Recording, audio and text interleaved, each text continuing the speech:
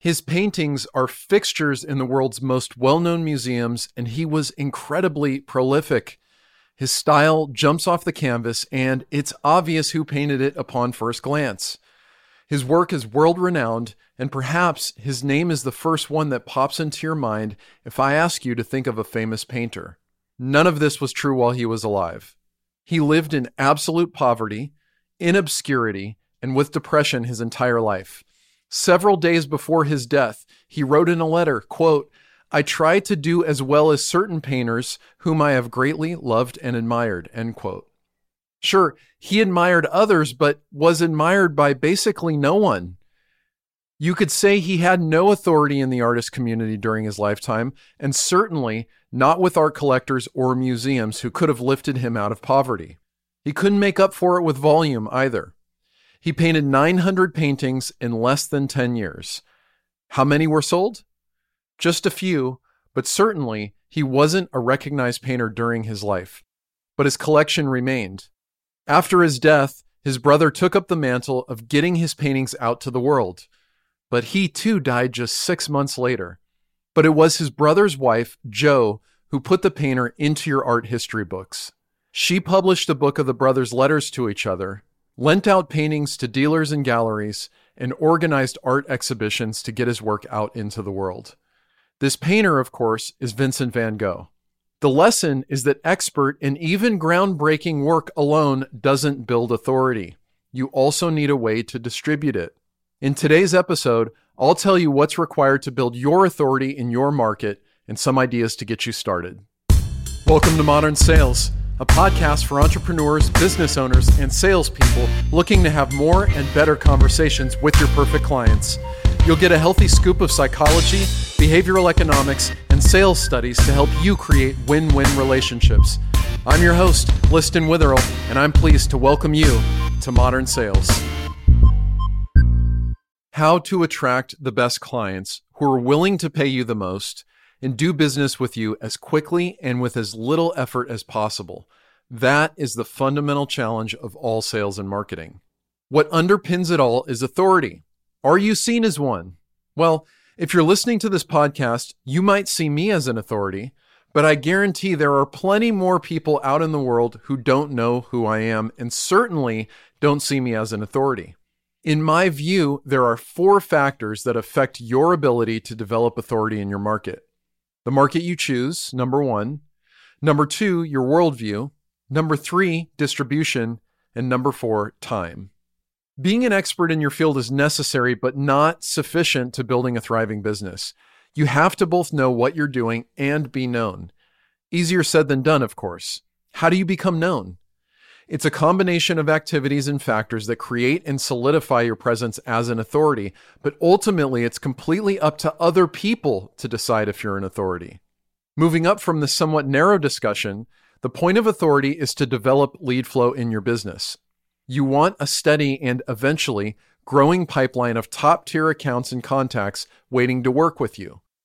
Having authority also affords you the opportunity to escape, for the most part at least, negotiations over price or terms. If you have enough people waiting to work with you, you work on your own terms and you are happy to say goodbye to anybody who's difficult. So the first thing you need to do, of course, is pick a market and a perfect client. Before we go further into the discussion, I'll start with a definition of authority as it applies to our discussion here. The power to influence others, especially because of one's commanding manner or one's recognized knowledge about something. Now, I can't give you a commanding manner. There are ways to improve your speaking abilities, take acting and improv classes, go out and do speeches on a regular basis, study charisma and body language, all of that. That's all possible. But in this podcast, I can't really cover all of those things. What I can cover is this key phrase, recognized knowledge. The power to influence others, especially because of recognized knowledge. If you are to have recognized knowledge, then you must have both knowledge and recognition. So you've already spent all these years developing your expertise, and the next question is, who is it recognized by? I recently had David C. Baker on the podcast. You can go back and listen in the feed here. And he recommends experts narrow their focus to markets with 2,000 to 10,000 prospects, though I would say you can go up a bit from there. If you're wondering how small of a market you should have, the answer is generally much smaller than you think. Let's approach the problem with a bit of math. As a general rule of thumb, you can expect that about 3% of your market is in a buying cycle at any given time. So if you're looking to land, say, 5 additional net new clients a year, then you'll probably need about 20 sales opportunities if you close 1 in 4, 100 leads per opportunity, and that gives you a total addressable market of 67,000 leads. Now, you can play with the numbers a bit, but what's clear is that you'll be addressing a market in the tens of thousands or perhaps hundreds of thousands as an expert, but not in the millions. By definition, your expertise is in a particular field, which by itself limits who you can help in the first place. Choosing a market to address is critical because every market will have its own requirements, its own ways of consuming content, its own ways of gathering, like at conferences and meetups and other things where people congregate in a physical place. It will have its own hubs on the internet. All of these things are dependent on the market. So this isn't to say you have to have only one market, but it's hard enough to develop authority in a single market, let alone in multiple markets. So let's stick with this for now. Once you decide on your market focus, the next question is how people in that market consume information and make buying decisions. And of course, the shorthand of what you need to do is just be in those places with insightful, thought-provoking information. So if people in your market read blog posts, do that. Create wonderfully useful information they can consume at their leisure. If they listen to podcasts, make a remarkable podcast. If they discover industry trends and ideas at conferences, be on stage and speaking. The truth is, for most people building authority with the target goal of developing lead flow, one single place, articles, podcasts, whatever it is not going to be enough. You're going to need to be in multiple places to reinforce the perception of your authority. But before we get to where to go, what comes before that is what to say. In the book 0 to 1 by Peter Thiel, he says one of the questions that he would ask of people is, what do you know that no one else knows? And what he was really saying is there something counterintuitive that you can see in the world that other people don't see? And this would help him choose entrepreneurs or employees or other places to invest his time and resources. Now, this is a really difficult question. I don't want to make it seem like this is just so easy to find some big idea, because that's essentially what we're saying here is you need a worldview that is remarkable. You have to have a point of view that stands out and is memorable. Otherwise, your authority building efforts will never harness the power of organic or viral growth. And maybe that's something that I can talk about in a separate podcast. But essentially, it's this. At first, when you're building your authority, there needs to be some amount of brute force involved in this. You need to make people aware of and exposed to your thinking. But over time, if you do have something unique, a remarkable worldview, a way that you see the world that's maybe different or counterintuitive, or helps people self-select into your tribe. Hey, I'm one of the people who believes that, they may think.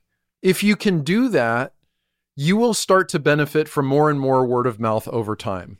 And I'm going to get to time in the very last part of this. But now the natural question is, well, how do I develop a worldview that's remarkable? And there is no easy formula for this. But what I'll tell you is maybe a few tests that you can use in order to determine, is this memorable enough? Test number 1, is it counterintuitive, or would very few people say this right now? One brand test that a lot of people use is, are you making claims that your competitors won't? Another test is that your worldview baked into it explains a trend. There's something going on in the world that people are observing and would agree, yes, this is happening. And your worldview helps to explain that trend for them. And third, is it memorable? Now, memorability could be a byproduct of whether or not it explains a trend, or whether or not it's counterintuitive. But memorability is also related to simplicity. Can this be communicated simply in a way that people will not only be able to remember it, but they'll be able to say it to someone else verbatim? So that's the second thing, is creating a worldview that's remarkable. Now, number 3 is distribution, and that just simply means getting your message out. So where will you go to get your message out? Now, there are different levels of getting your message out, and what most of us focus on is getting our message out to the most people possible, but what's much more important than that is getting it out to just the right people. So if you say to me, your market is only 2,000 people, how can you spend an afternoon getting a particular message out to a subset of that 2,000 people, even if it's only 20 people? That's 20 more people who are exposed to you now and may believe that you're an authority, either now or later, than knew you before. That's incredibly powerful. Versus if you went out and created a YouTube video that got 2 million views, if none of them overlap with your 2,000 person target market, then it doesn't really matter how many views you got. So rather than focusing on volume, focus on fit. How closely does this audience fit with what you're trying to do? Of course, one easy way to start to get your message out and develop some authority and at least recognition is LinkedIn. You get to curate your own audience there. Of course, there's a slew of reasons why when you post something, they might not see it. I'll just give you an example of what I mean by that. I put up a post this week that got, 2,500 views or something. But my first degree network, the people I'm actually connected to, is over 9,000. So very likely, let's assume that everybody in my network logs in at least once a week. It's very likely that not everybody I'm connected to saw that post, even though they were logged in and I posted it there. There's a whole bunch of reasons why that is. But what I'll tell you is 2,000 people seeing my post on LinkedIn, pretty good. I didn't have to pay anything for it other than the time invested in growing my network into that platform. There are lots of other ways to get your message out. There's email marketing, there's in-person events, so industry associations, conferences, networking events, there's referral networks like BNI. And of course, speaking is a really, really, really big one. And I'm going to get to what makes authority believable in a second, and speaking really checks a lot of boxes there. But I think what underpins all of this in terms of distribution and the skill you need in order to effectively distribute your thoughts, essentially, is writing. You have to write, and you have to write well. Now, can you become an authority without writing well? Yes, you definitely can. But someone needs to write for you, and someone needs to clarify and articulate your message in a digestible way that's really easy to understand. And in my opinion, writing is the single skill that forces you to do that more than anything else. Right here on this podcast, for this very episode, I've written probably about 1,500 to 2,000 words to prepare for recording this. There's a lot of research that went into it. There's a huge outline. There's a gathering of resources. There's clarifications that I make while I'm writing and while I'm recording. Writing helps me create for all these other channels. So even if I'm going to go do a public speaking event, the place I would always start is, who is my audience and what do I want them to know? And then the next question is, what am I going to say? How do I get this message across in a way that they can both digest and take away and be memorable? And writing is something that's really critical there. So the next thing I want to cover is what makes authority believable? Because one thing you may be wondering at this point is like, okay, great. I have a market, I have a worldview, and I have distribution channels. Does that mean if I'm just the loudest, then I will win this battle to be an authority? And I would say no.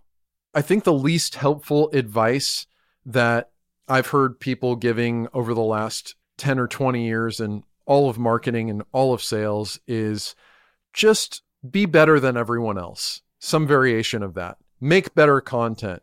Be better at sales. If you could just do that, then you'll be good, which it's like not something that you can action or or turn into some useful advice. Because obviously you want to be better. The question is, how can you be better? So I want to discuss really quickly what makes authority believable. No discussion of authority can be had without referencing Cialdini's book, Influence, because it's the seminal work on how people are influenced to comply with our requests. Now, of course, your ultimate request is, do business with me when you need this kind of help. So this discussion may be about influence just as much as it is about authority. In particular, there are certain reinforcement mechanisms you need to have in place in order for your authority to be believable and for people to buy into the idea that you are an authority. In the book Influence, Cialdini covers 6 different factors of influence, which he calls weapons of influence. That's chapter 1. And I don't want to cover all 6, but I do want to cover 3, because 3 are very relevant to this discussion of authority. Number 1 is commitment and consistency. So to become an authority, to be an expert who has authority, you need to show the fuck up. You need to be there. You need to be committed to your market. You need to be committed to the people who you want to reach out to you when they need help. That is required. You also need to stay consistent. And consistency can mean many different things, but in influence, what he primarily means is you remain consistent with your word. So if you have a worldview that says, serve, don't sell, for instance, my tagline, I'm not going to sit here and give you a bunch of tips and tricks in order to get someone to buy from you when it's not in service to them. That's not something I would ever do. That demonstrates consistency. I'll give you another example. One of my favorite ones is HubSpot, the marketing automation software. They talk about all of the great benefits of inbound marketing, but they have hundreds of people in a boiler room dialing for dollars all day. Now, that's not totally consistent with their message, right? That can be undermining to their overall influence in the market. Obviously, they're doing well, but the more you dig in, the more you realize that there's nuance there and they're not being totally forthright about how they actually behave. The next one I want to highlight is social proof. So social proof can come in a lot of different ways, but essentially it means other people, objective third parties, or at least seemingly objective third parties, have given a stamp of approval to you. And if those parties are authoritative by the transitive property, you get some of their authority. I'll give you an example. A good friend of mine on his website has a picture of his appearance on a cable news show where they interviewed him about his business. Now, he uses this as social proof that he's someone that you should pay attention to.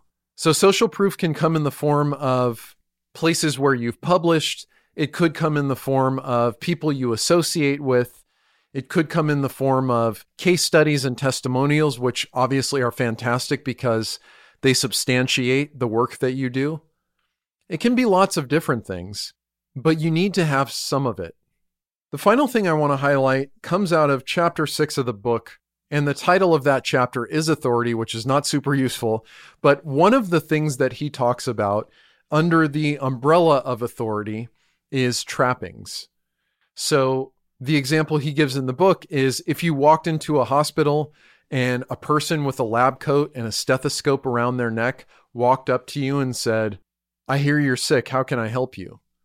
You would automatically assume that that's a doctor, even though any of us could go buy a white lab coat and a stethoscope and pretend to be a doctor. That's not what I mean in this context, though. Let's expand the definition of trappings here a little bit. I could go on a rant about people wearing uniforms, self-employed consultants who in all of their photos are wearing suits, even though they're probably working in their home office most of the time. But I won't do that. I will spare you that rant. But what I will say is, if you're on stage at a conference, that's a trapping of authority. The organizers of that conference have chosen you out of a pool of probably qualified people who couldn't all speak on stage. And here you are speaking to a room full of people which also gives you social proof, because if other people think you're smart, then any given individual is more likely to think you're smart. But you're doing something in that moment when you're speaking on stage that people with authority do, which is speak on stage. And so I mentioned in the distribution channels that speaking is one of the ways that you can get your message out, but in and of itself makes you more believable as an authority.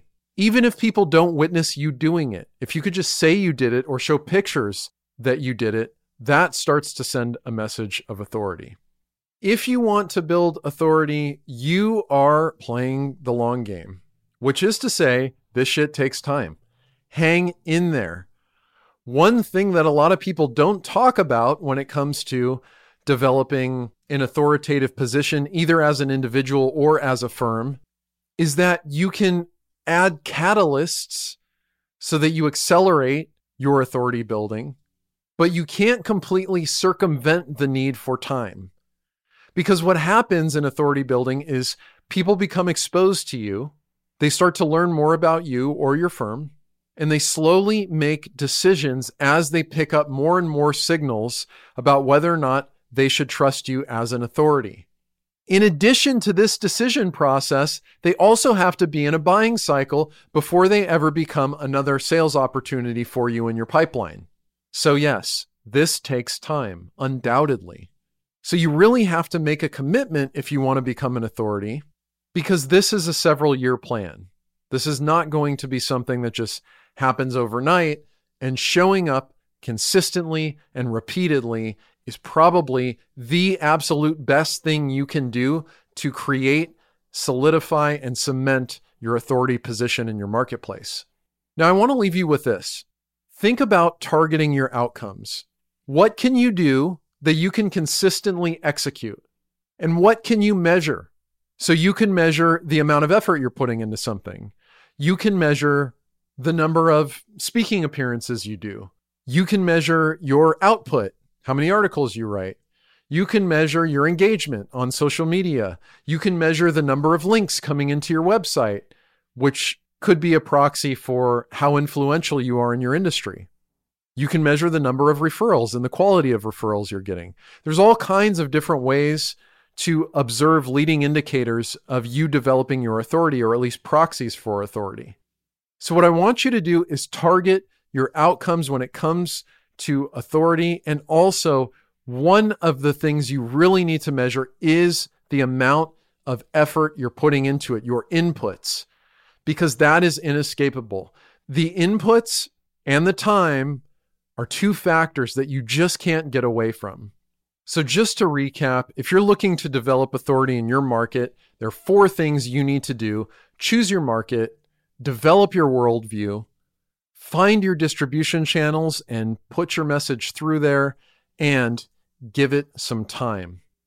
Once again, my name is Liston. I wanted to thank you so much for being here, for taking the time to listen to this. I know you could be doing virtually anything else with your time, or certainly listening to hundreds of thousands of other podcasts. So I thank you for being here. And if you're getting something out of this podcast, please just share it with someone, tell someone about it. And if you're so inclined, leave a review on iTunes. It helps other people discover modern sales. Thanks so much, and I hope you have a fantastic day.